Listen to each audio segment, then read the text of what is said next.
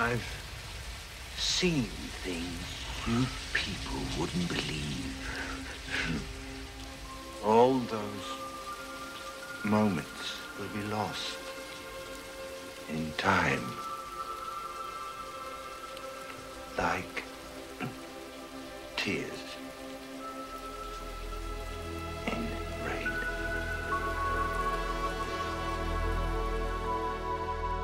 Welcome to The Fixers, the podcast where we fix a lot of things. Today we are doing a special presentation. The Fixers present Tears in the Rain.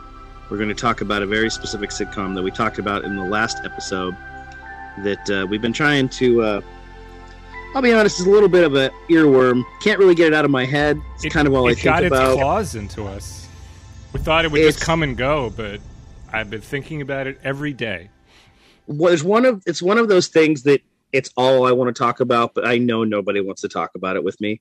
I'm like, yes, that's real. That was on an actual network, and it was on Thursdays. Cheers. On Thursdays. Before Cheers. How is it on before Cheers? I have a whole bit on this, but yes, this is a real.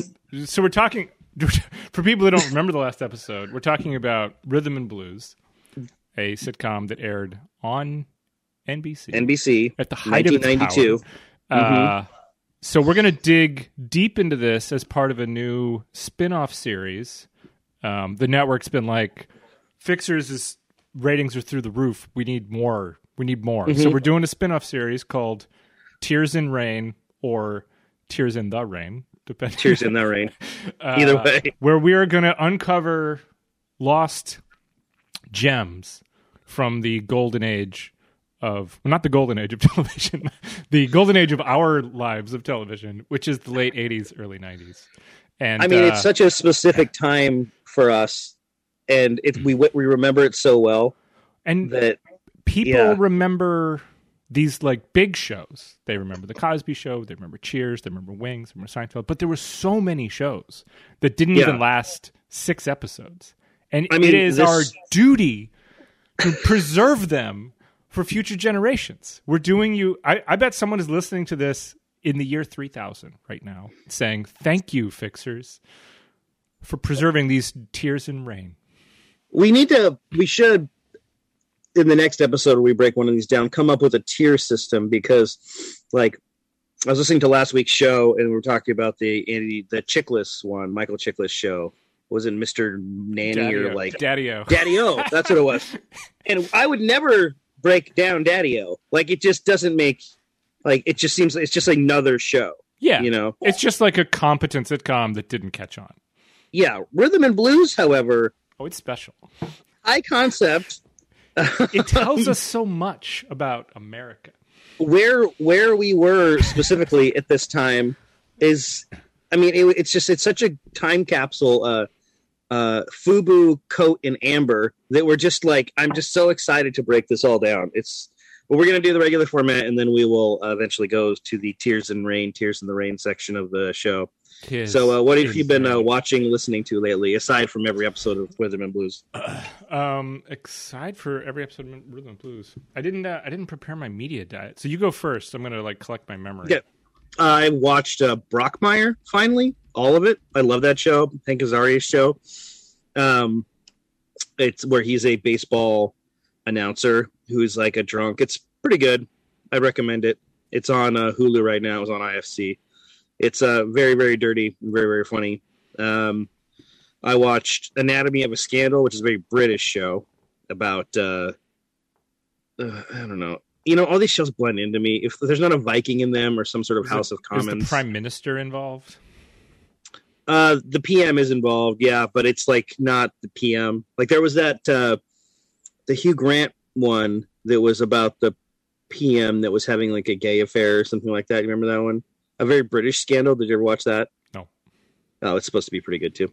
And then I took, I would say 3 days to get all the way through Zack Snyder's Justice League. Took me a long time but to you get had to through break it up. Yeah, and it's 8 parts. Like they break it up. 4 hours? 4 hours, yeah, with added footage that you can clearly see was at a totally different time that they were shooting it. It was a better movie, but it was still bad. It's still just a cartoon. Does it need to be 4 hours? Like, does that kind of movie ever need to be 4 hours? No. If you're going to do that, then do the Infinity War where you break it up into 2. Right. 2 movies. Great. Yeah, 2 or movies. A series. Great. Yeah, I just... Like, if all that shit wouldn't have happened, I'm sure he would have broken it into 2 movies. It would have only made sense.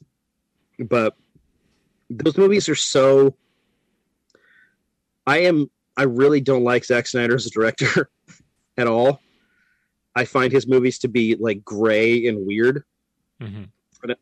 It's like he rides, it's like he's a DJ for the color palette of the whole fucking thing. Mm-hmm. He's like, wow, this is just so awful. Can't everything just be like normal colors? I mean, the original Batman movie was dark, but at least there was stuff that happened during the day and like light. And it looks like real things being photographed. Whereas whatever Snyder movies looks like he's just in the editing room, just like with the color mixing board, just like he's like a color DJ.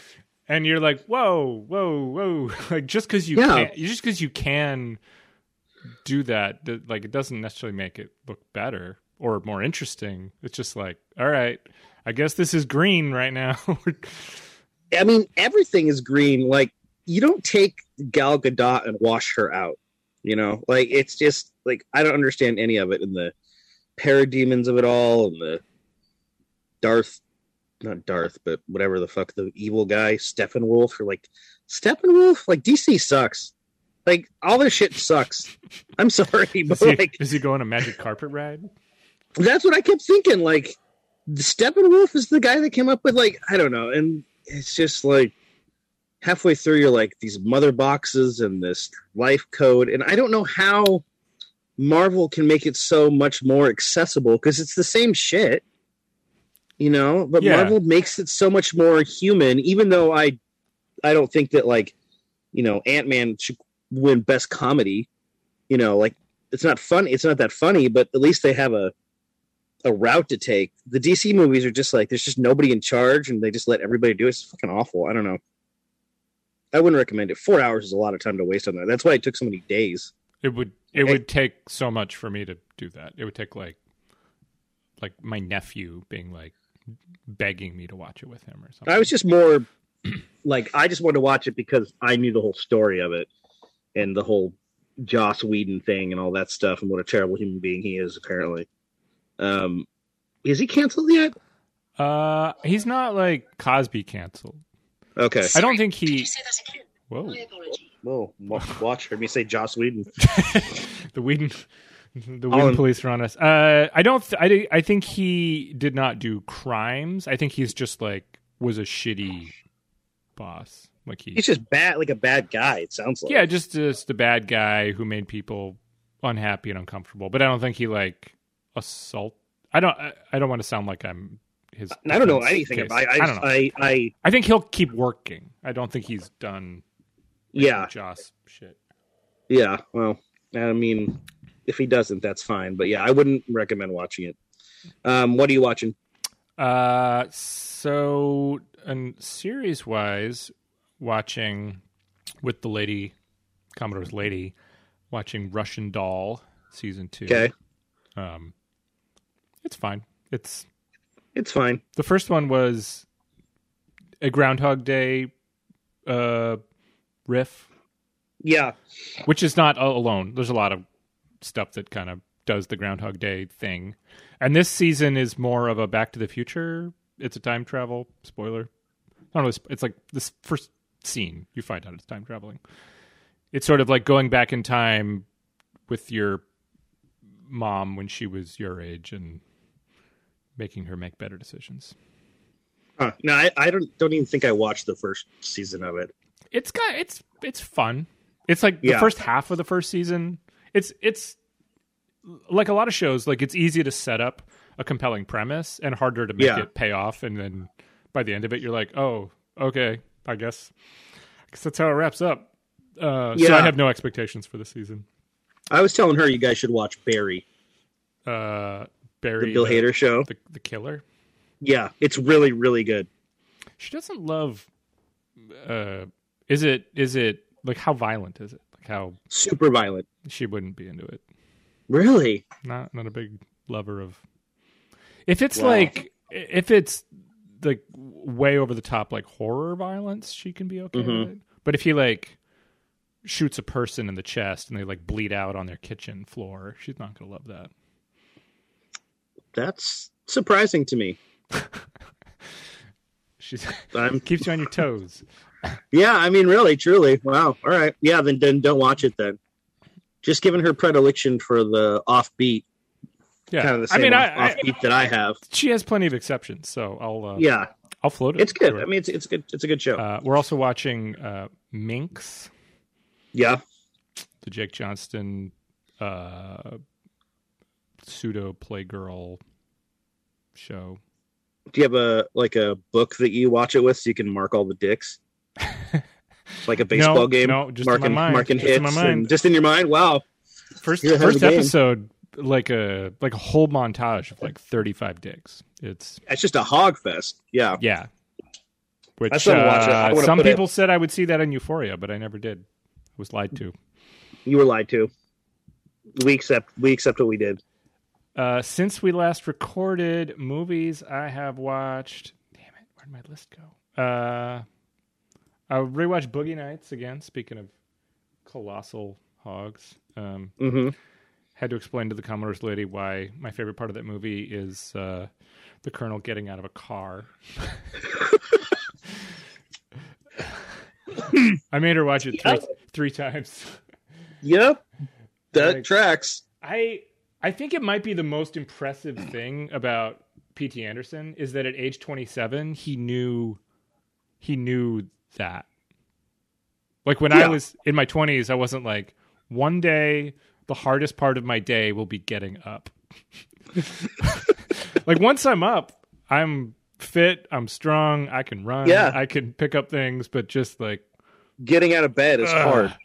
Yeah, no, I agree. It's truly breathtaking. I would love to ask. I have after I go work out, and they're like, I have a new move where I sit on the edge of the treadmill, and just sort of evaluate my life for like 5 minutes. And it's like I wish I could get a picture because I need to have it painted of like man in sorrow, just like getting off the treadmill. Other films watched recently, Broadcast News, classic. Again? Oh, did I say that in the last episode? No, I mean, I remember I watched Broadcast News with you like 10 years ago, so I'm surprised. Well, it's been 10 years. Does it take 10 years? I don't know if I ever need to see Broadcast News again, I guess. It's good. Has she never seen it? She hadn't seen it, and her mom was staying with us, so we were just trying to find like mom. That's a good movie. Yeah. Mom movies. Yeah. So that was one of them. We watched My Cousin Vinny, also a mom movie. Also a good movie, but good movie. It was in that context. Did not watch Boogie Nights in that context. American Psycho, rewatched that one. Not with her mom. No, not with her mom. Yeah. She didn't mind the violence in that one. I don't know. That's like, yeah. What does she mind the violence in? Is there something that you can think of that she was like, I don't want to watch this? Like horror violence? Like crime violence. I don't know. But okay with Boogie Nights? I mean, Boogie Nights is pretty violent. I don't think she likes the violent parts. Okay. Like I think she tolerates them. She doesn't like run away, but yeah, she's just there for that dick. She's like, I understand. When's the dick showing up? It would have been nice to have just to see John C. Reilly's dick in comparison. Yeah, you don't see any other dicks in the movie, which makes it special. It's a unicorn dick, but right. It'd be nice if it was like, Reed Richards or whatever. Is that Reed Richards? What was his name? It was something like that. Yeah, Reed. Yeah, in that ballpark. Reed Rothschild? I don't think it was a Rothschild name, but man, these are just good porn names we should remember. I mean, his name in the movie within a movie is Chest Rockwell in the Chest Rockwell. That's what it was. Brock Landers, Dirk Diggler as Brock Landers. Yeah, but John C. Reilly his character has a name that is like Reed. Yeah, you don't even need to show his dick. You just need to show it in like jeans or something. Or just show another, like, probably John C. Reilly didn't want to show his dick. Yeah. But you could have, like, any number of extras around the set and just... Yeah. Well, yeah, that's the best way. Just have them in the background. Right.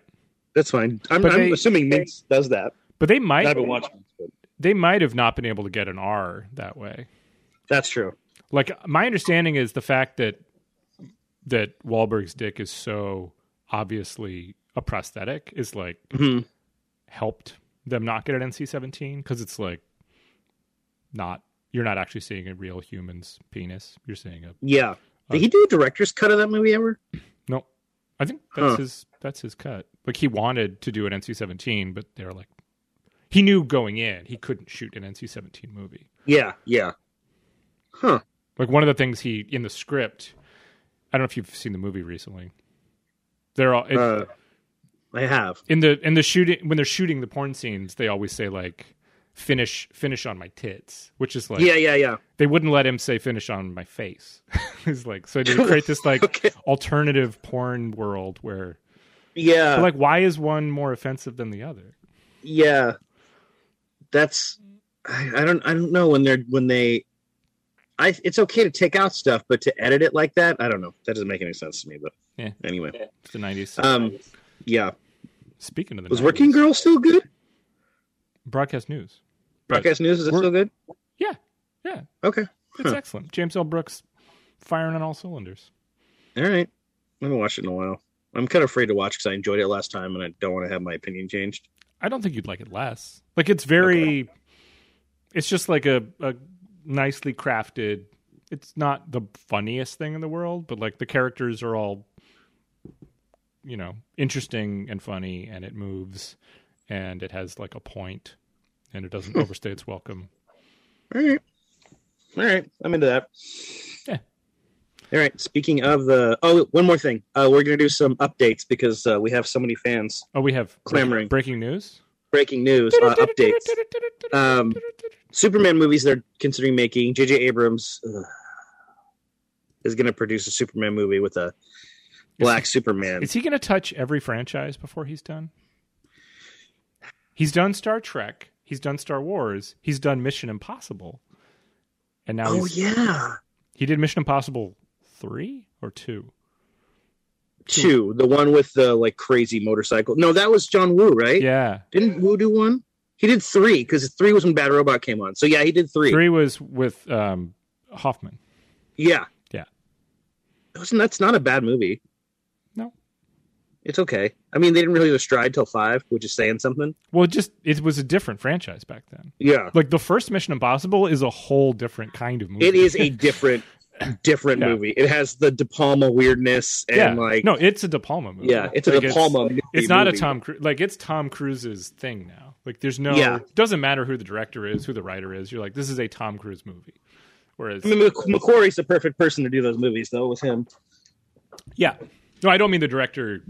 I don't mean that Tom Cruise is directing the movie. I just mean he is the author of Mission Impossible. Whereas... The first one was like, that's a De Palma movie that you could have taken Cruise out and put in someone else. It would have been basically the same movie. I mean, 20 years ago, if I would have said to you, we're going to be looking more forward to Mission Impossible than we are Star Wars or Star Trek, I mean, that you would have thought I was insane. But I'm so pumped for, one thing, Top Gun 2, which comes out pretty soon, and fucking the new Mission Impossible, which has been shooting for like 3 years, which, give Tom Cruise that much time, it's only going to get better. That's my theory. Dead Reckoning Part 1. That's what it's called? It's called Dead Reckoning Part 1. Oh, it's going to be a two-parter? Two-parter. Not that I remember the plot of the last one either. That's the thing. You never remember the plot of any Mission Impossible movie. Remember who's generally a good guy. Like, Baldwin was a bad guy, and now he's a good guy. But I don't know. Huh? He's dead. Baldwin died? He died in the last one. Well, clearly don't remember it. They're not bringing Baldwin back? No, he's dead. Oh, come on. Henry Cavill's dead. His wife that you're supposed to remember from 3 movies ago, but you don't. Like, they did that scene where they're like getting married, and I was like, who the hell is this? Did Ethan Hunt have somebody he was in love with? Like, I just don't remember any of it. It is kind of distracting referring back to our earlier concept, the Ving Rhames is kind of distracting because he reminds me of the first movie. Yes, I'm like 100%. It's like if John Voight showed up. I'm like, nah, you don't belong here. Yeah, I mean, is Ving Rhames the only one in those movies from the original? Yeah. Yeah, wow. And he's not a big part of the first movie. Like, he shows up near the end. He's there. He's always in the van. He's the computer guy. Yeah. But he doesn't have a lot of screen time. Yeah, I mean, he must be second billed in these movies, probably after Simon Pegg. I don't know. Depends on who the villain is. Pegg's been in what, 3? At least. I mean, you couldn't tell me. You could tell, like, that would be a good game. Was it in Mission Impossible 1 through 5? Like, I would have no idea. Oh, that would be very difficult. Any of the plot points of any of those movies, I have no concept of it. Like, I only remember the John Woo one because there was doves. Yeah. I remember like, if you said, okay, what's the one he was on the giant skyscraper in Dubai? I'd probably have a 50-50 chance of guessing the right one. I think 5. Yeah. I think it was 5. Who was the villain in one that was supposed to be Wolverine but couldn't because he was doing this? Oh. He was supposed to be Wolverine, or you're supposed to be in Wolverine? He was going to be Wolverine, and then the MI whatever shot for too long, and then he couldn't be in it. Was it Jeremy Renner? No, it was just like a character actor, never was, but he was. What the fuck? I know his name. I just cannot think of it right now. It's gonna bug me. Don't know. Yeah, Pegg was in the 4th one. So he's been in 1, 2, 3. Well, this will be his 4th. Dead Reckoning Part 1. Dead Reckoning Part 1. Doug Ray Scott. That guy. He was supposed to be Wolverine, but he couldn't because he was in Mission Impossible 2. So this movie is coming out in July of 2023. It's got to be done, right? When did that tape come out of him yelling where everybody was still on his side for being a dick? That was like 3 years ago. That was weeks ago.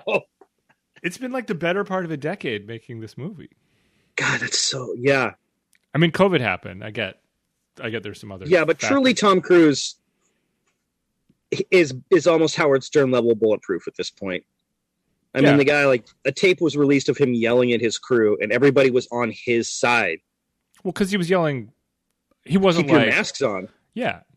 Yeah. He was doing it for sympathetic reasons. Yeah, I mean, I'm fine with that, but man, he's unstoppable. Anyway, back to Superman. J.J. Abrams is going to probably try to ruin that with the Black Superman, which will be awful.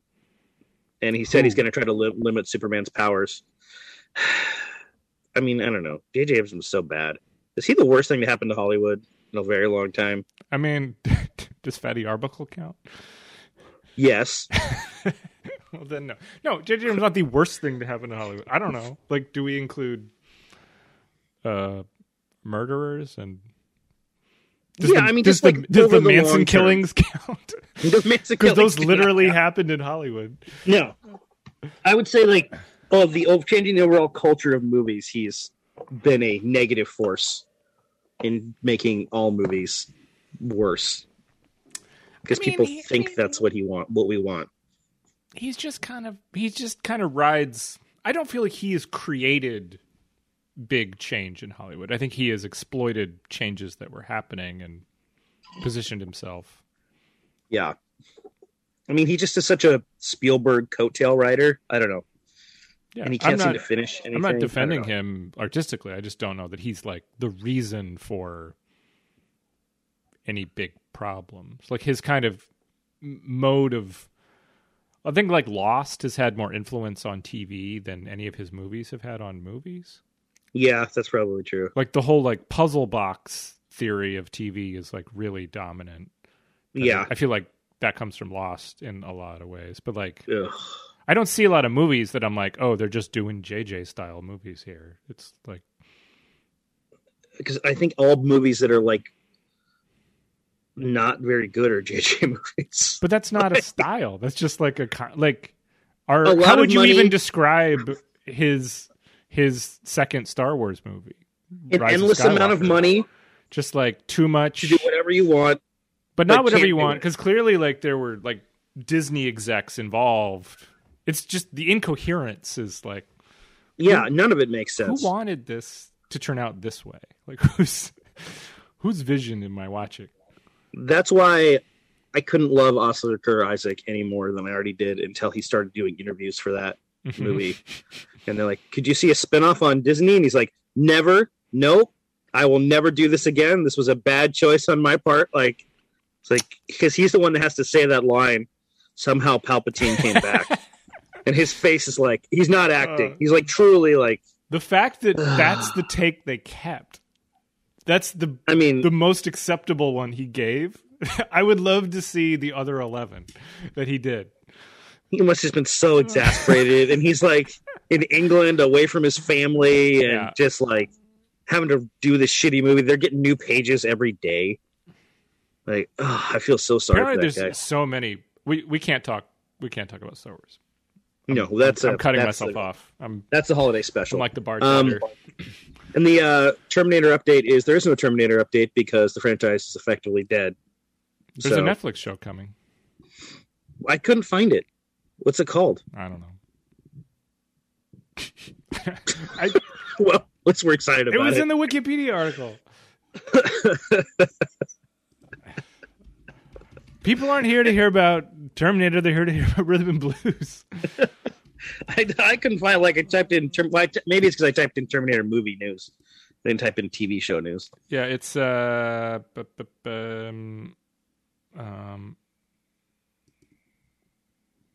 is it?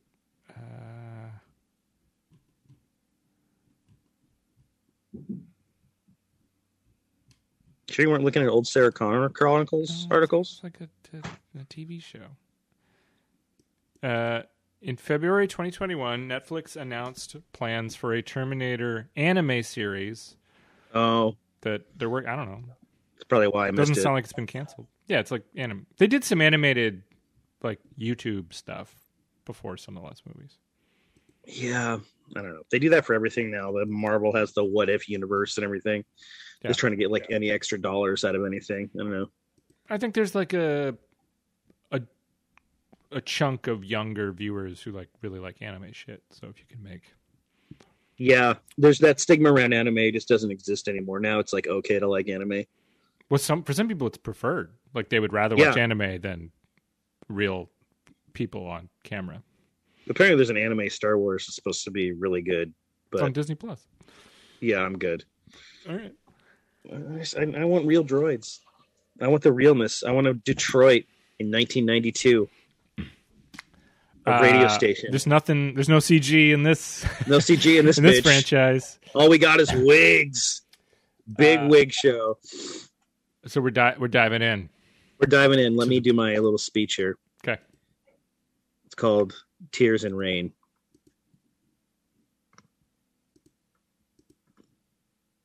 I've known adventures you cannot imagine.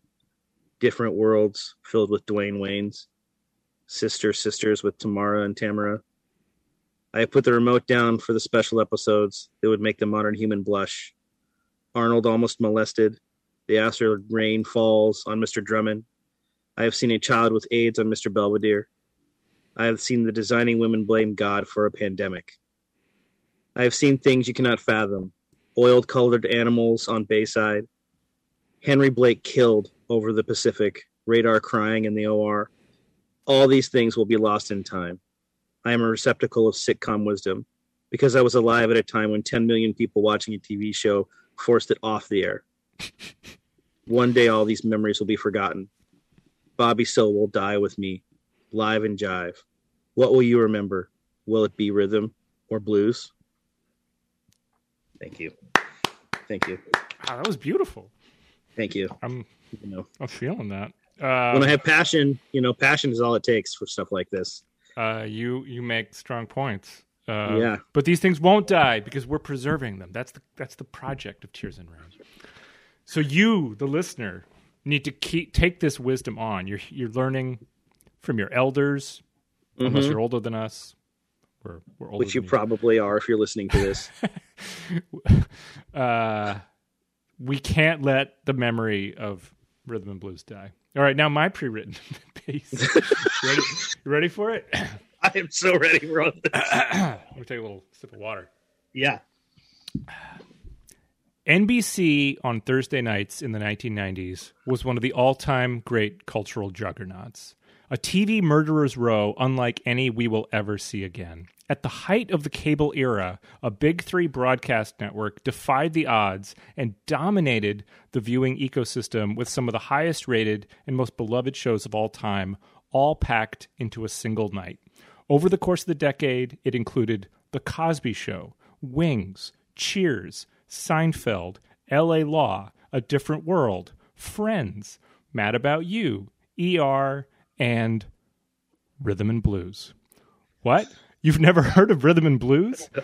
In 1992, scheduled next to some of the network's flagship shows, next to the jewels in the crown, was this new sitcom created by Barney Miller, veteran writer Jordan Moffat, about a white DJ working at a black radio station in Detroit. Its extremely flimsy premise that he was hired by this black station because he, quote, sounded black on the radio at his previous job and not a single black person could tell the difference, is surpassed by the aimlessness of the show itself. There is no central comic idea. Characters are so flat and so uninteresting, they don't even rise to one-dimensionality. They are zero-dimensional. I couldn't even describe them if you asked me to, and I've watched multiple episodes in the last few hours. In short, it is a show with no reason to exist. So what was NBC thinking? I have my theories, but I'll stop the pre-written. Wow. Again, I mean, everybody needs to know that we're doing important work here, and I feel like this is what the archives need to take, This is for the children. This is passion. This is what passion looks like. Between Cheers and A Different World. And if you don't remember, if you're listening to this and you're like, what's A Different World? A Different World was rated in the top 5 for 5 seasons in a row. And yes, it followed The Cosby Show, which was usually number 1. But like A Different World was a hugely popular show. Yeah, I mean, it was a spinoff of The Cosby Show. Yeah. Where Lisa Bonet went to college. Sinbad was in it. But they fired Lisa Bonet, and it stayed popular. Like, people kept watching it. Early Marissa Tomei also. They also fired her after the first season. Did they fire her after the first season? Well, I mean, they didn't bring her back. Wow, really? Yeah. I mean, the first season, I don't know if you remember, the college was like 50-50 white and black.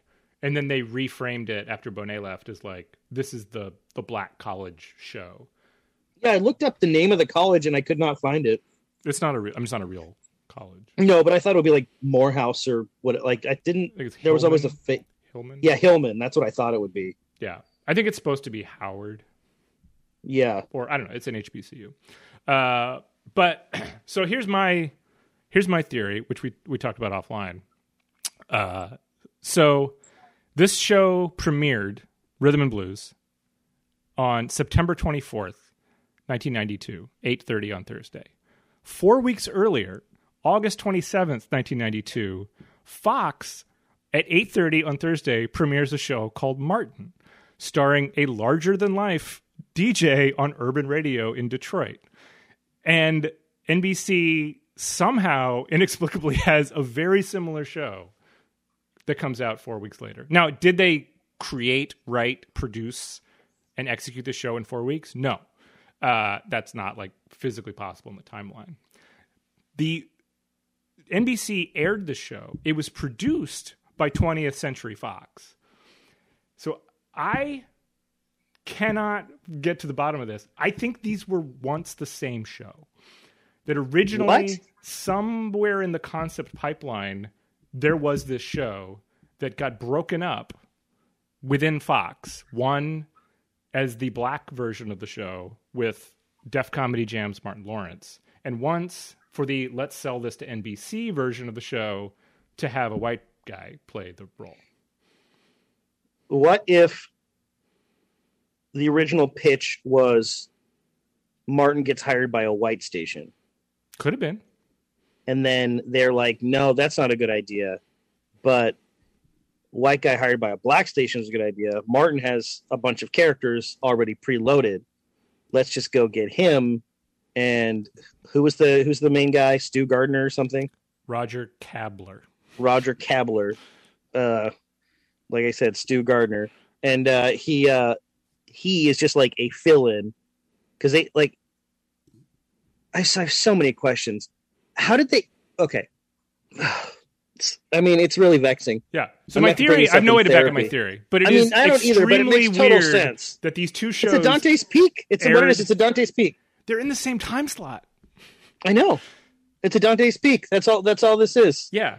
Like it's not parallel thinking for sure. It's one guy got fired from working on the pre-concept for the Martin show, or vice versa, and went somewhere else and pitched the show. But they're just both tweaked Fox, it a little bit. They're both Fox shows. One aired on NBC, but they're both produced by Fox.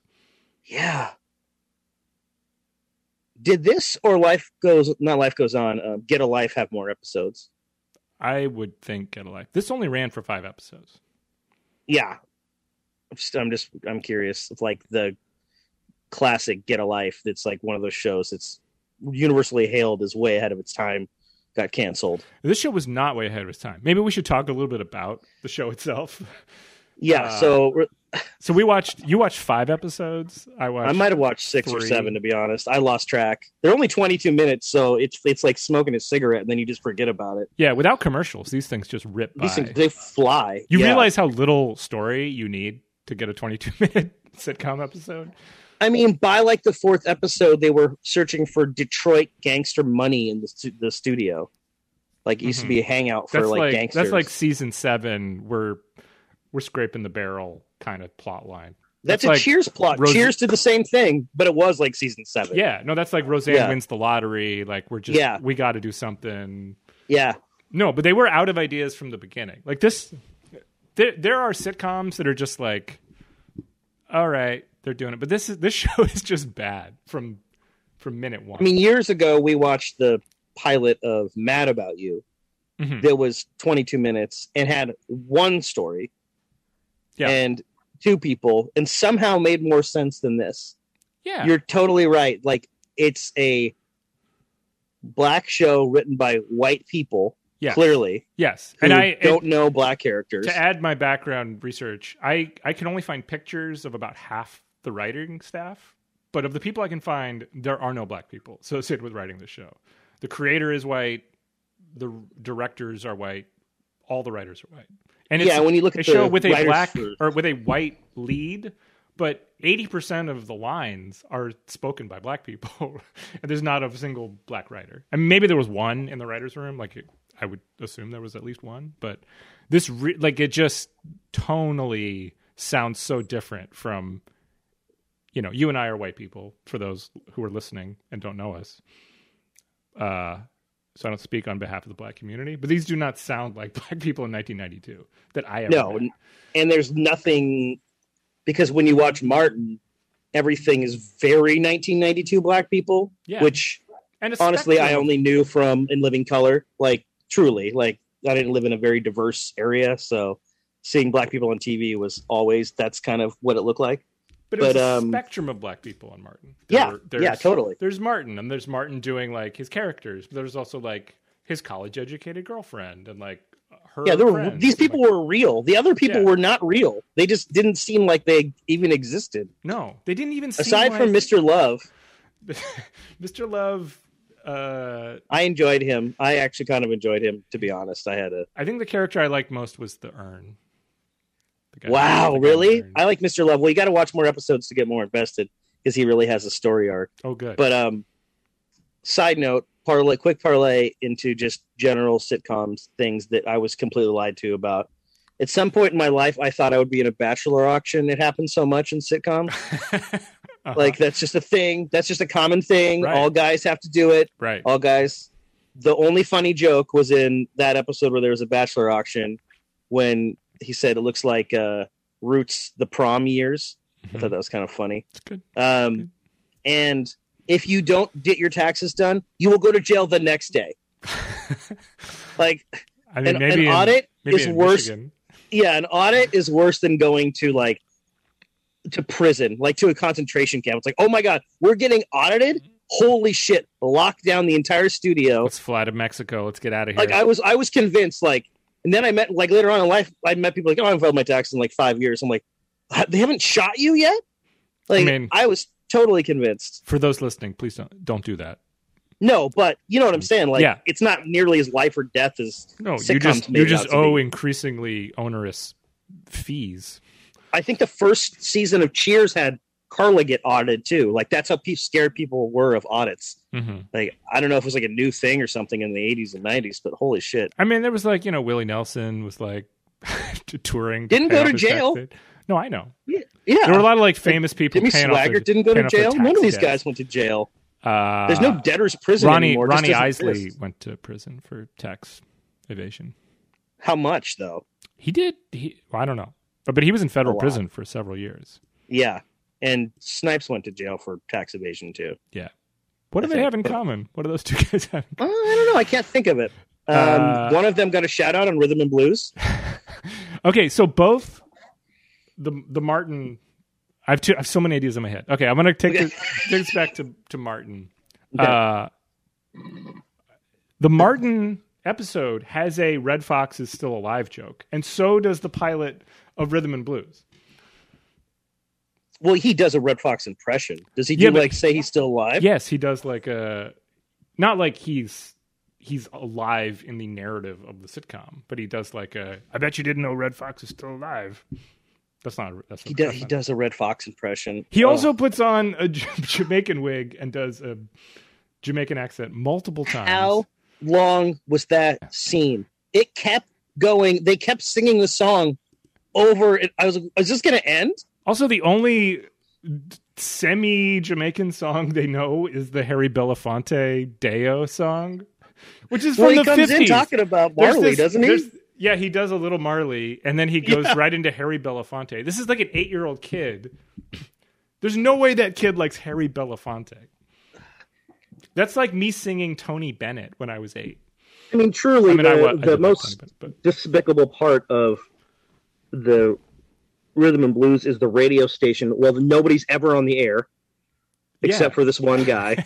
Like, at least in news radio, there was like a booth and people were going in and out. It's really and they make cheap. It's cheap. The cast is and they make very it clear small. that in Martin's show that Martin is like on the air for this hour and then somebody else comes in. Yeah. But like in that show, it's like nobody's on the air and there's all these hijinks going on. Like, what's playing? Just dead air. Right. Like, there's literally 5 people who work at the radio station, and often they're all not in the. None of them's in the booth because they're all in the other room. And like, who's in the booth? Like, who's? This is not an era where you just could like set the computer program to like keep playing songs. Like, somebody has to be like flipping the records or changing the tapes. The radio station concept, to begin with, just to go back to even breaking down sitcoms more, seems like a very easy thing to plug in other elements. Yeah. Like you have the Martin. WKRP. Yeah. Even going back to like Mary Tyler Moore, like a TV station. Like, it's just a place you can put stuff where a lot of stuff's going on. Yeah, it's a workplace that is inherently interesting. Like, it's hard to make and just a think basic. They know. Yeah. Yeah. It's more interesting than a bank or an insurance office or something. Like, it's. I think you do a radio station when you don't have that strong of an idea. I mean, WKRP is good. Is it? It works as a show. Like, you watch the show and you're like, Frasier's good, I guess. I see why this is a show. Martin, it wasn't really about the radio station. That was just his job. And most of his... And what a weird way to present the show, too. He starts out with like a monologue, Yeah. They dropped that in later seasons, but he starts out... Was that a Seinfeld? Seinfeld wasn't on the air by 92, was it? I think it was also premiering that year. So, because I know he used to do comedy before the show, like just like a little 3-minute thing. Yeah. Probably even shorter. So I wonder if that was what that was from. I don't know that it was from... I mean, I don't think it was like ripping off Seinfeld, because I think they were both... Like, Seinfeld wasn't, a known hit show yet. But did you know who Martin was before Martin? No, but he was... I mean, if I was older, I would have known, because he was the host of Def Comedy Jam. But like 92, we were definitely new comedy things. Yeah, but we never watched Def Comedy Jam. I couldn't. Yeah, I don't think my parents would have let me watch that because it was so raunchy. You can't watch Comedy Jam, but make sure and stay up till midnight so you can watch Real Sex, a bunch of dudes dancing around with their dicks hanging out. Well, they didn't know I watched that. That's true. People go to a jack-off workshop. Can't watch that, but watch that, but don't watch Def Comedy Jam. They were on at different times of day. I feel like I had plenty of opportunities to watch Def Comedy Jam, but I also feel like I didn't understand what was going on. I'm wrong. So Seinfeld was in its 4th season by this point. So it might have been a Seinfeld. Seinfeld started in 88? 89, yeah. Wow. Damn. And it wasn't that... its ratings weren't that good yet. It took a while. No. But it would make sense if they would take a comic like Martin and do that. Yeah. No, I mean, that is a very tried and true sitcom path, is you take a successful stand-up person and then you build a show around them. And sometimes it works, sometimes it doesn't, but it makes sense. But Rhythm and Blues, like, nobody was like, hey, let's make a show around the Zima guy where he does really borderline to over the borderline impressions of black people in front of black people who look just annoyed the whole time. He does like your uncle's impressions, basically. Yeah. And he does other people. He does Columbo, and he does, I don't know. He did Rodney Dangerfield. I was trying to keep track, but there were so many. Yeah. He did Marlon Brando. But he's not good. Like he's not good at any of them. I mean, he does a better impression than I could do if you're like, hey, do a Columbo impression right now, because I haven't practiced it or anything. But he's not like... Yes, but it was basically like charades impressions. Like, it's like, I'm going to do this character. Can you tell who it is? Like, it's terrible. Yeah. It also has nothing to do with...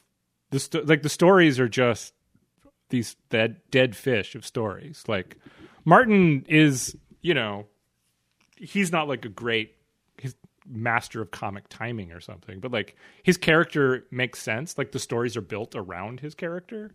Yeah. Whereas this Bobby Soul, I don't know if we've said this. His name is Bobby Soul. His name is Bobby Soul. This is like they're just these like weird, like, oh no, our sponsor is gonna drop us because we didn't file this report in the right amount of time, and Bobby Soul's like, I'll do a Ray Charles impression, and I'm not going to do it. But it's just like, what are you doing? What does it have to do with anything? I'm not going to do it.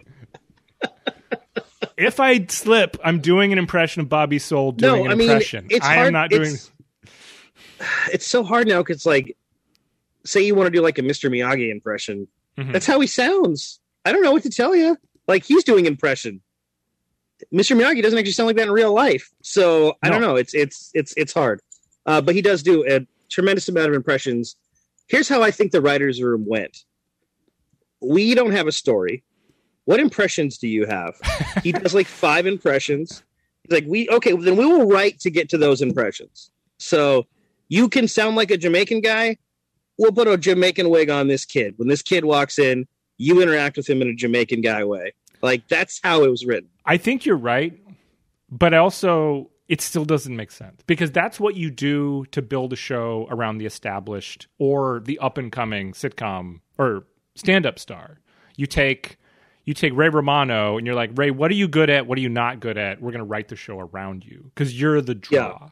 Yeah. Damon Wayans, not like a great actor, but you're like, okay, what can we do to build a show around you, Damon Wayans? Why would you build a show around the Zima guy? It doesn't make any sense. The sets seem like they're all reused too. It does seem like they were pre-built for something cheap. Else. Watching that and Martin back to back, and Martin was on Fox, which was a new network at the time, and didn't spend a lot of money, but looks so much better than this shitty it looks show. Lived in. This show looks like it's a leftover set from like Welcome Back, Kotter or something. I bet it was a leftover set. I can almost guarantee because I like try to track that kind of shit, and it seems really familiar to me for some reason. Like, do they in the episodes I saw, the only sets are the main radio station and then this white radio station, which is clearly the same set. They just like moved some shit around. Yeah, they redressed it. Like, yeah. Do you ever see our main character's home? Oh, see, I watched 6 episodes. Do you see his home? Of it. Even once? Do not see his home. That's really weird for a sitcom in any era. Did his cop girlfriend come in the second episode? No. Oh, that was like maybe episode 3. He has a cop girlfriend. Uh-huh. She's like undercover, so she's like a nun, and he kisses her at the bachelor auction. I mean, the bachelor. I mean, yeah. Anyway, so there's a cop girlfriend that comes in. A station, a sponsor comes in who threatens to not play something. Sponsor.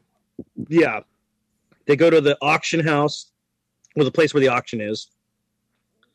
In the episode where he's the toy from the Richard Pryor movie, they go to that rich person's house. That kind of just looks like a set of silver spoons. So they do have some other sets. Yeah, they do not step foot. I didn't realize how much of my early TV watching, nobody goes outside. Yeah. And how unusual Seinfeld actually being outside was. Like doing things on the street in a sitcom just did not happen. But you don't even have any like B-roll of outside. Like in the Cosby Show, you'd cut to like the outside of his brownstone in New York. Yeah. And you never really saw them walking around New York in most episodes. But like this is set in Detroit, but I don't think there's any footage of Detroit at all. No, there isn't even an exterior. No, there's no like the outside of the radio building. It's just like there was an exterior of the rich person's house, but I think it was a reuse from Seinfeld. Which is not even it's supposed to be in New York, not Detroit. Yeah. It's a strangely cheap looking show for 1992 on NBC. You don't think they couldn't have thought this show was going to make it. I can't imagine once they saw it, they're like, once you see the first episode, like I was like, wow, this made it past the pilot stage. Maybe they just like batch shot like 5 of them. It was cheaper to make 5 than 2. I don't know. It just seems so. It does seem. I think that you're right in that Martin beat them on the air. I bet they're trying to beat Martin onto the air. That's why it looks so cheap. Yeah. As if the radio premise is what makes that show. Right. I mean, it's much more focused on the radio setting than Martin is. But they're never on the radio in Rhythm and Blues. Like he's on the radio for like 1 second. He pulls like an Aretha Franklin song off that nobody like under 40 would listen to then. And then that's another thing that really bothered me. Like Martin's station was at least WZUP. So you knew it was for the youth. Yeah. W was up. This station seems to be what white people think black people listen to, like station. Yeah. Because it was just like a bunch of classic like R&B. Like it's Martha and the Vandellas. Like what the fuck? But then there's like a Sir Mix-a-Lot-esque song. Oh yeah, what was that? The artist, my new favorite artist. I don't remember his name, but it was like Kenny Flash or something like that. It's Baby Got Back. It's like a song about butts that they have controversy about. I wish that there was a list of fake musicians from TV shows that I could just see because it's always fun. The opening theme is actually decent. It's the only good thing about the show. It is. I bet because they had plenty of time to make it. This show does not seem like they had time. Yeah.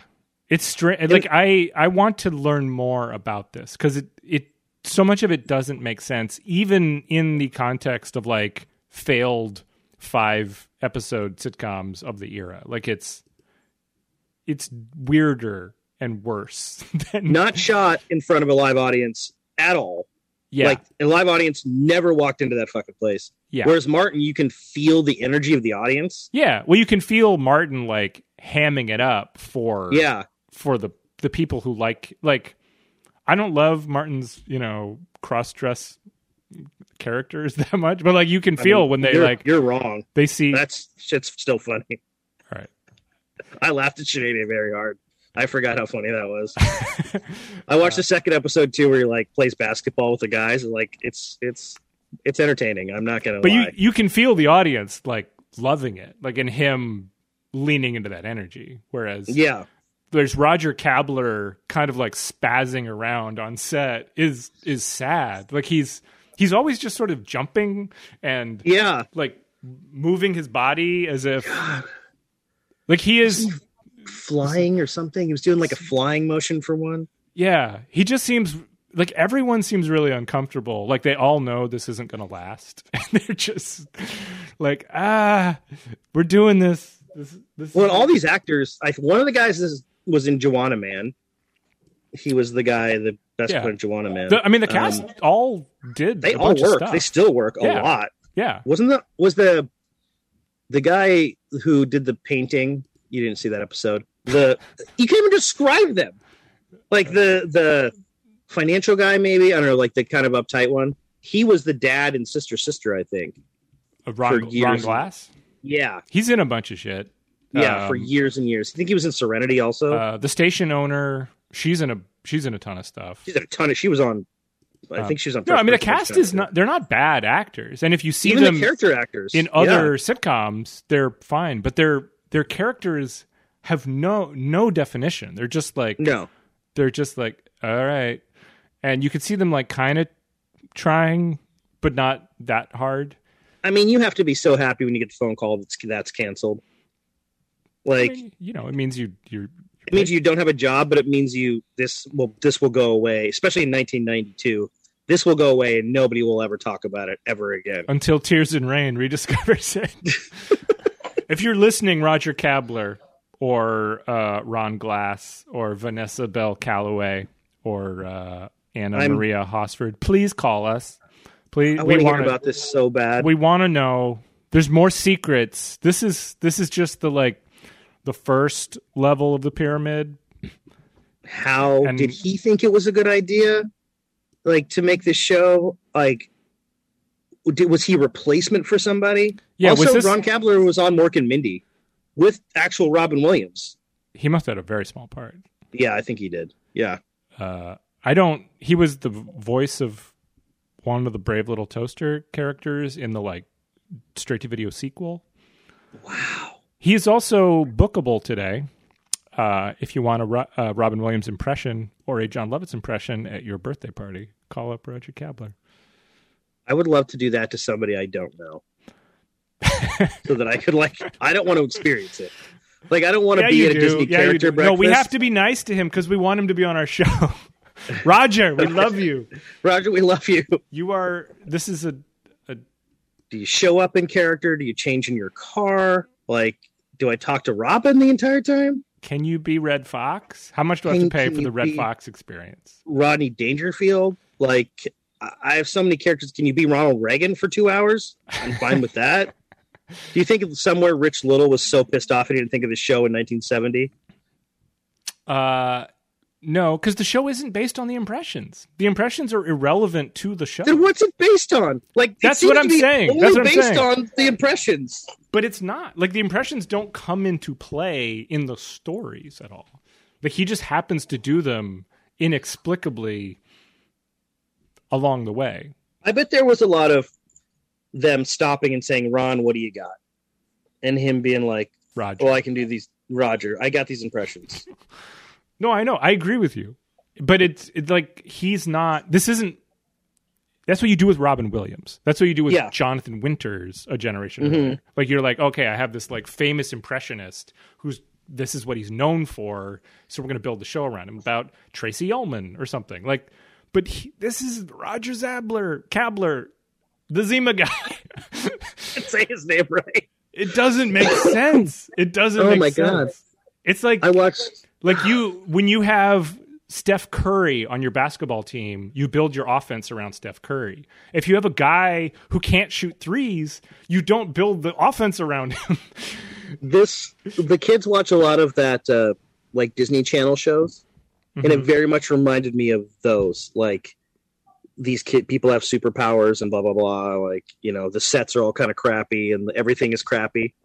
It just reminded me of half-ass written shit that they brought in and didn't ever finish. None of these episodes feel finished. Pretty much every joke, I shouldn't say 50% of the jokes or comic situations are a character is standing behind another character, and there's no way you wouldn't think there's a person behind you, and they're saying something they shouldn't, and it's all the same set. There's nowhere to go. Nowhere to go. It's not like I'm in my bed. Like I'm talking to you in this room, and if like my dad showed up from 200 miles away, like yeah, that would be unexpected. It's like I'm in the kitchen with my girlfriend, and I'm talking to you about her, and I'm like, oh, you're behind me? Like, yeah, she's been there for hours. Hey, Nathan, she's right behind you. And sometimes it'll happen in the same scene. Character A will talk with character B behind them, not knowing. Yeah. Oh, no, awkward. Then character B will be talking to someone else, and character A is behind them. It's such lazy writing.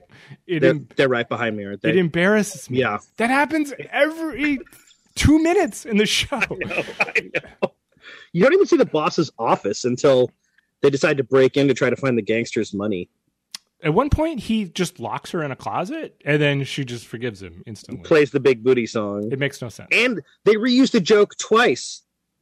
The Play the Funky Music joke, white boy. They use it twice. The first person who tells him to do it does it, and then the program director does it too. They probably thought that was going to be the catchphrase of the show. Oh, man. Could you see that on a billboard in like L.A. in like 1993? Cabler's big face above Sunset Boulevard. So now, next steps in our recovery over the show is we have to find some interviews with this guy from then on the Tonight Show or something where he was like interviewed about the show. There must have been some promotion. I mean, I'm assuming unless they knew it was a dog right away. I mean, they still throw people out there when they know stuff is shit. Yeah. I mean, if it's on the air, you're losing money if you don't have some eyeballs. So, like, even if you know this thing's not going to run more than half a season, you have incentive to not have it tank. Yeah, I mean, he has to have been interviewed. I looked. There was one article from the LA Times. It was about the show. I almost got the LA Times subscription just so that I could read it. It was like the retooling of rhythm and blues. Like apparently they're going to retool it to something else. I don't just take the guy out and make it a black radio station. Probably. I don't know. It's 1992. There's plenty of black comics that could have filled that role, like Martin. Yeah, and black people to write the show. Like it's so. I mean, so many. It feels so many. Yeah, this is not 1952. This is 1992. No.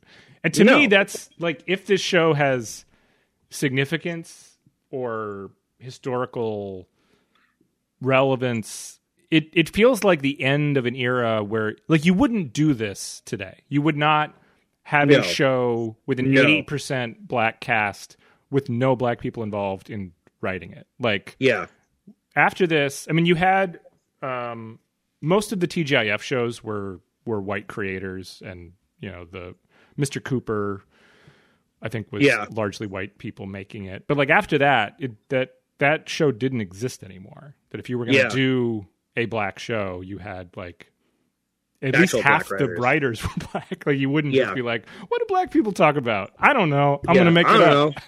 I'm just going to put. Let's name them Washington and Jefferson and like what the fuck. Like, let's make this character one of the four tops, because that's the only thing I know about black people. He was the fifth top, and he can sing. I know old black men can sing. I know that much. Yeah, like it's so stereotypical. It's so crazy. I mean, at least in Martin they have like Garrett Morris and like actual characters. Like what their motivations are.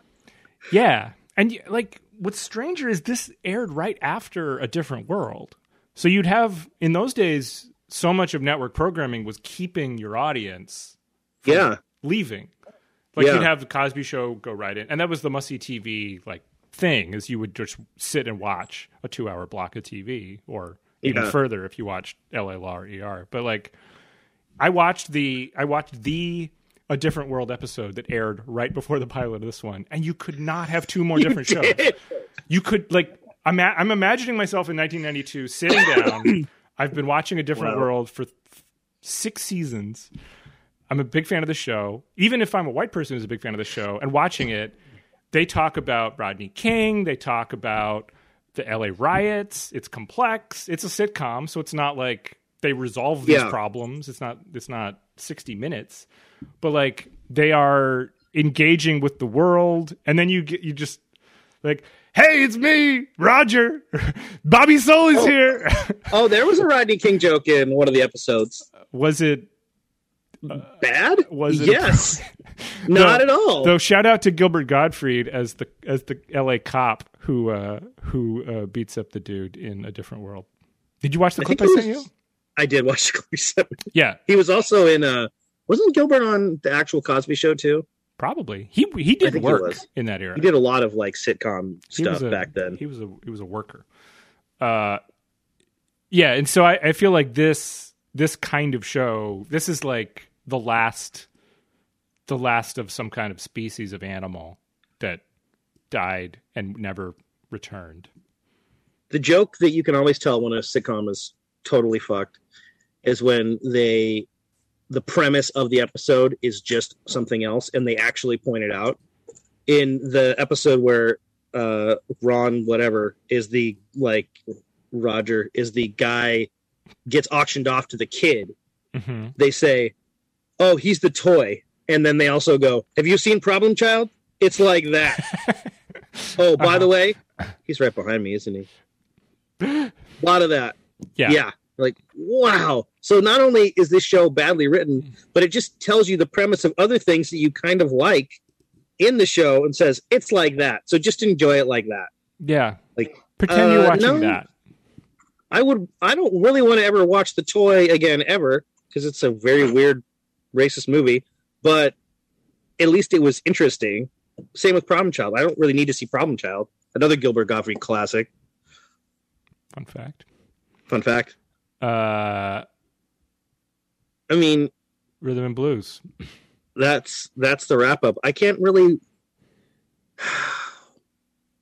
Do you recommend people watch it, or is it only like we're trying to preserve history here? You know, you have to be approach it as an archaeologist, and like you're finding like a medieval torture chamber, and like it's important that we remember, but you're not going to enjoy the show.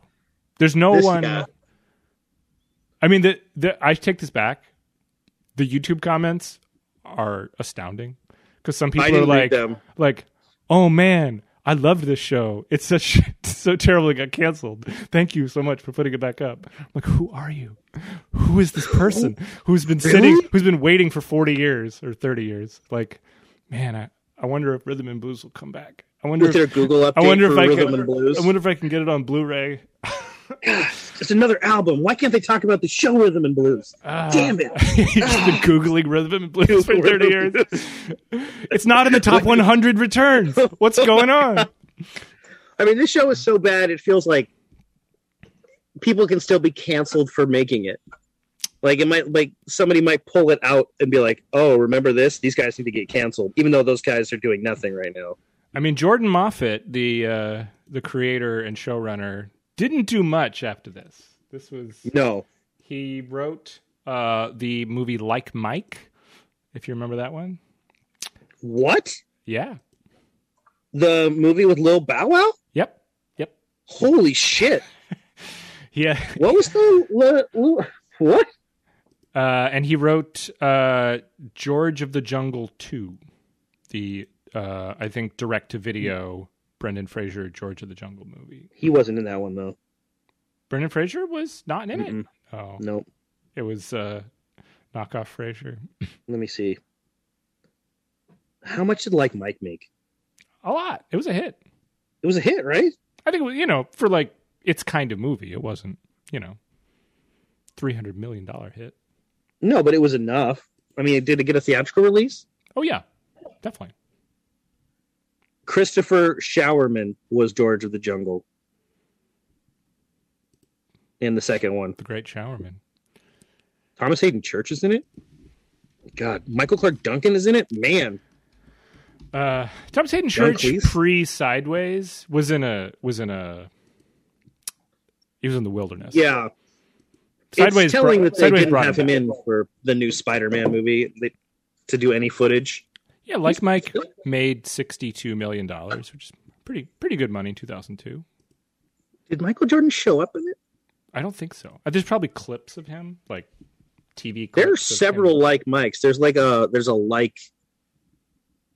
one with Kevin Durant too, where they get Kevin Durant's shoes. Like I think that was the premise of Ernest plays basketball. Also, he got Kareem Abdul-Jabbar's shoes. On IMDb, the cast of Rhythm and Blues, every single person has a picture except for Roger Kapler. Wow. No picture. That is so crazy. I mean, I have a picture on IMDb. Roger, come on. God. You were in the Carol Burnett show. Get a picture up, man. Was he an original one or like the third iteration? The like early 90s one. Okay, yeah, because people forget like Lucy had like 5 different shows. Oh, yeah. Just I Love Lucy. Yeah. Like well into the 80s. No. Bob Newhart had at least 3 shows. Cosby had a bunch of shows. He had that game show for a while, remember?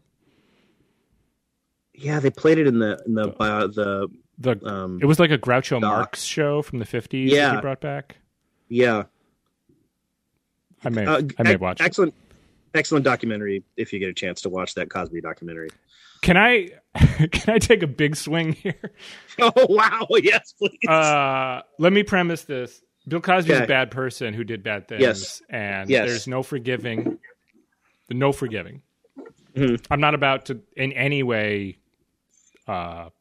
say positive things about Bill Cosby, the person. But he really did change television. Like, the Cosby Show. Oh, I agree. Like, you look at this kind of show, and this kind of show is like a pre-Cosby Show approach to like black characters on TV. And it died on the vine because the Cosby Show changed it. Like, there is no Fresh Prince without Cosby Show. There is no Sister Sister. There is no That's So Rape. Like, it did, like, his show, the success of the show and his like ownership of the show. Like, he was the showrunner for A Different World. Like, he made, Quincy Jones produced Fresh Prince of Bel-Air because Bill Cosby showed that like black creators can have hit sitcoms and they don't need other people to do it. I've seen one episode of Barney Miller. I think that's what the sets look like. It could be the same set. Several of these actors are in Barney Miller. Okay, that's where because I've seen the station owner, and I think Ron Glass was also in Barney Miller. Because it has the same bullpen vibe of a cop station. It doesn't look like a radio station at all. Like, if you were like, hey, design a radio station set, and you know that a TV set doesn't have to look exactly like the real thing. Like, it doesn't make sense. Like, why is there this like big open like shared lobby space and this tiny booth like in the corner? Also, all the phone calls coming in and everybody answering them. Yeah. You don't have a receptionist to answer these phone calls? The program director is answering the phone. The like guy, the one guy who does any kind of business is answering the phone. 100% they would have done a blackface episode. 100%. Oh. Did they? So you watched further. Does the public still think he's black? Yes. So they've been hiding him from the public the whole time? No, they couldn't because they did the auction. Like, in the first episode, he goes on the air and the public loves it, the black listening public, and they all think he's black, and they're like, yep, he's black. Bobby Soul is a black person. That is the premise of the because they did the auction and he was actually in it. So they just dropped that. They just like let that go and like which actually would have been interesting. It would have like at least a little bit. Yeah, I mean, you would have. The end, but it would have been impossible to work as a long-term story. I mean, it didn't really work Three's Company in one episode.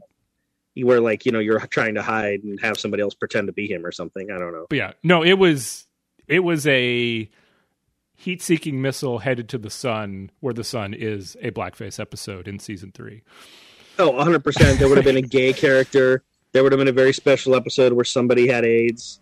I don't know. It seemed not that like serious subject interested. They did that though. I mean, like they would just throw an AIDS episode into shit like out of nowhere. But other stuff, whereas this one seemed like weirdly, I don't know. It seems like from a different time in its own time. Okay. If I told you Blossom had an AIDS episode, would you think it had an AIDS episode? Yeah. Yes, 100%, right? I'm saying this show. I'm not saying any other show in the 90s.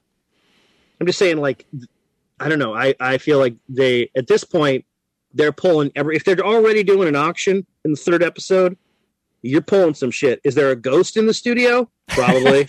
I think that's more likely than talking about a difficult, serious subject in 1990s America. Yeah, because you know what the difference is between this and everything else?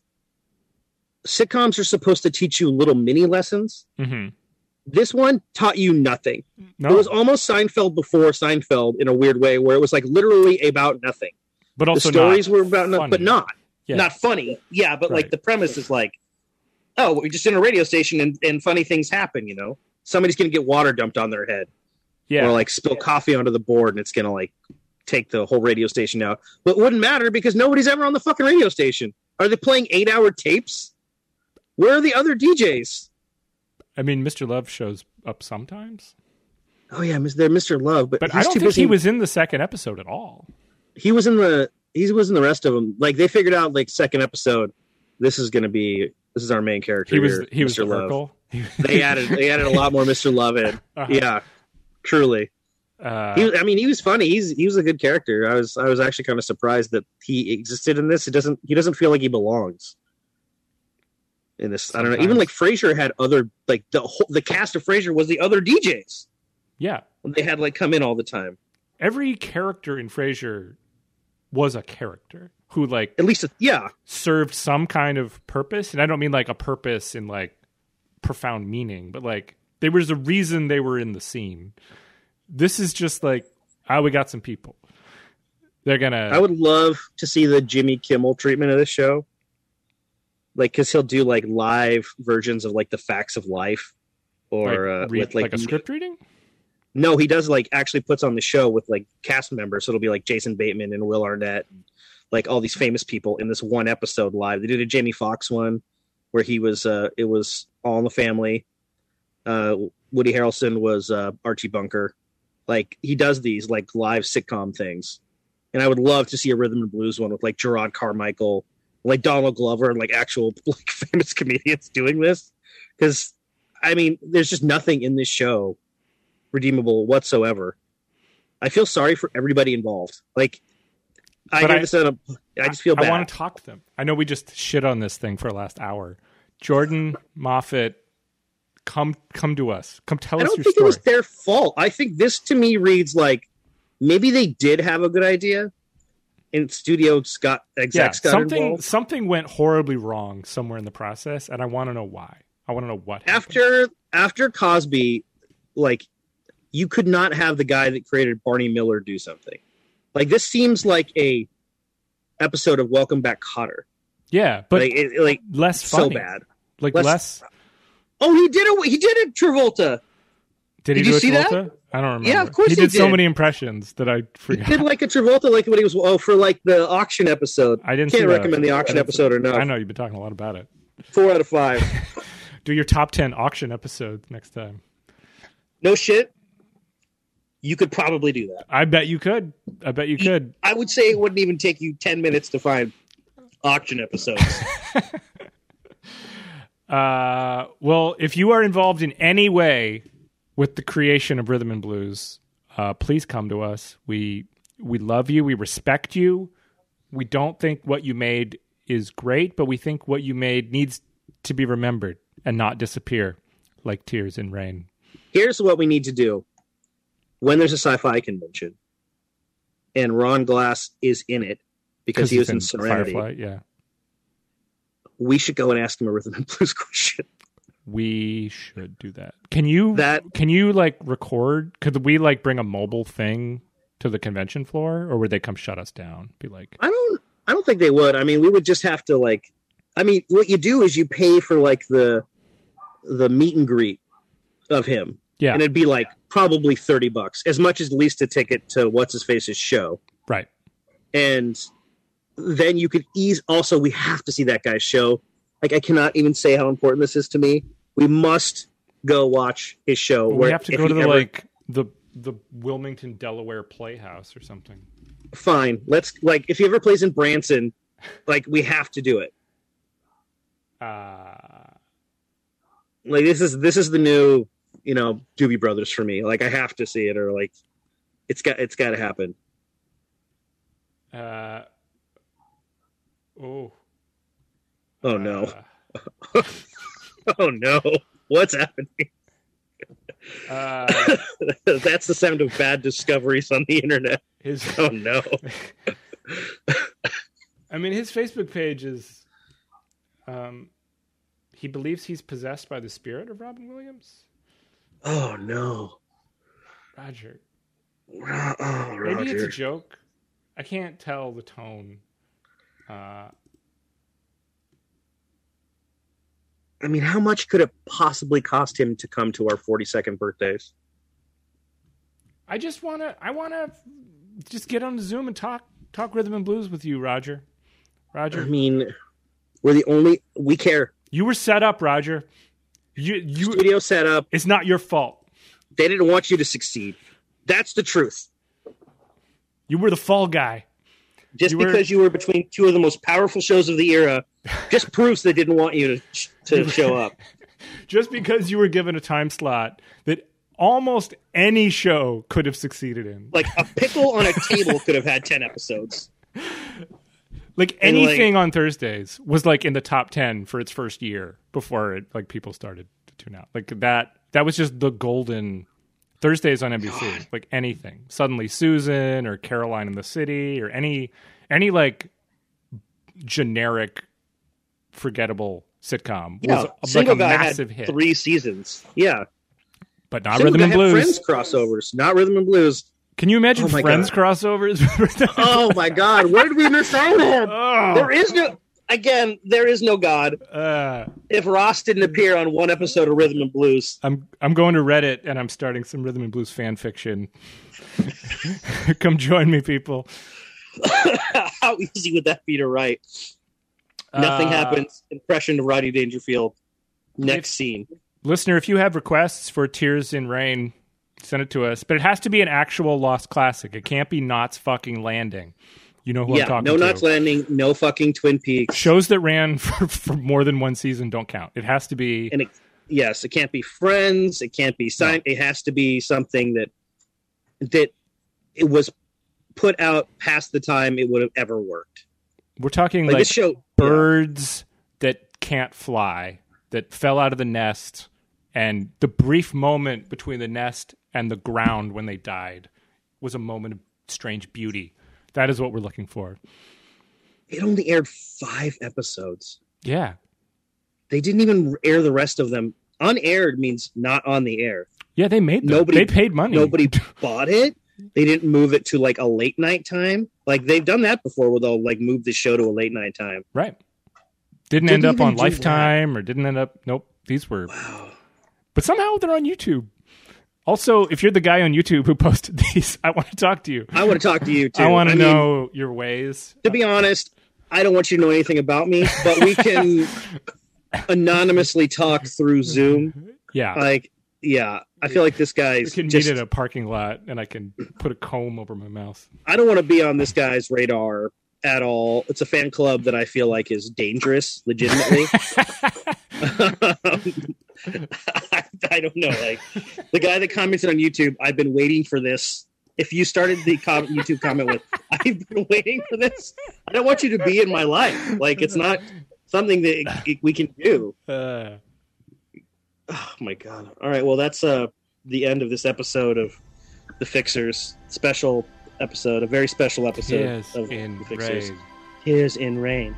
We will see you next time when we will discuss other things. But honestly, we'll probably just talk about Rhythm and Blues some more. We might do a part 2. Might do a Dead Reckoning Rhythm and Blues part 1 and 2. I can guarantee you this is all we're going to talk about for the next week. And we're going to bring up specifics around people who have no idea what we're talking about. That's my favorite part of this investigation. So, as always, make sure to go out and rent the paper and support your local movies. And we will see you next time. Bye. Hey, everybody.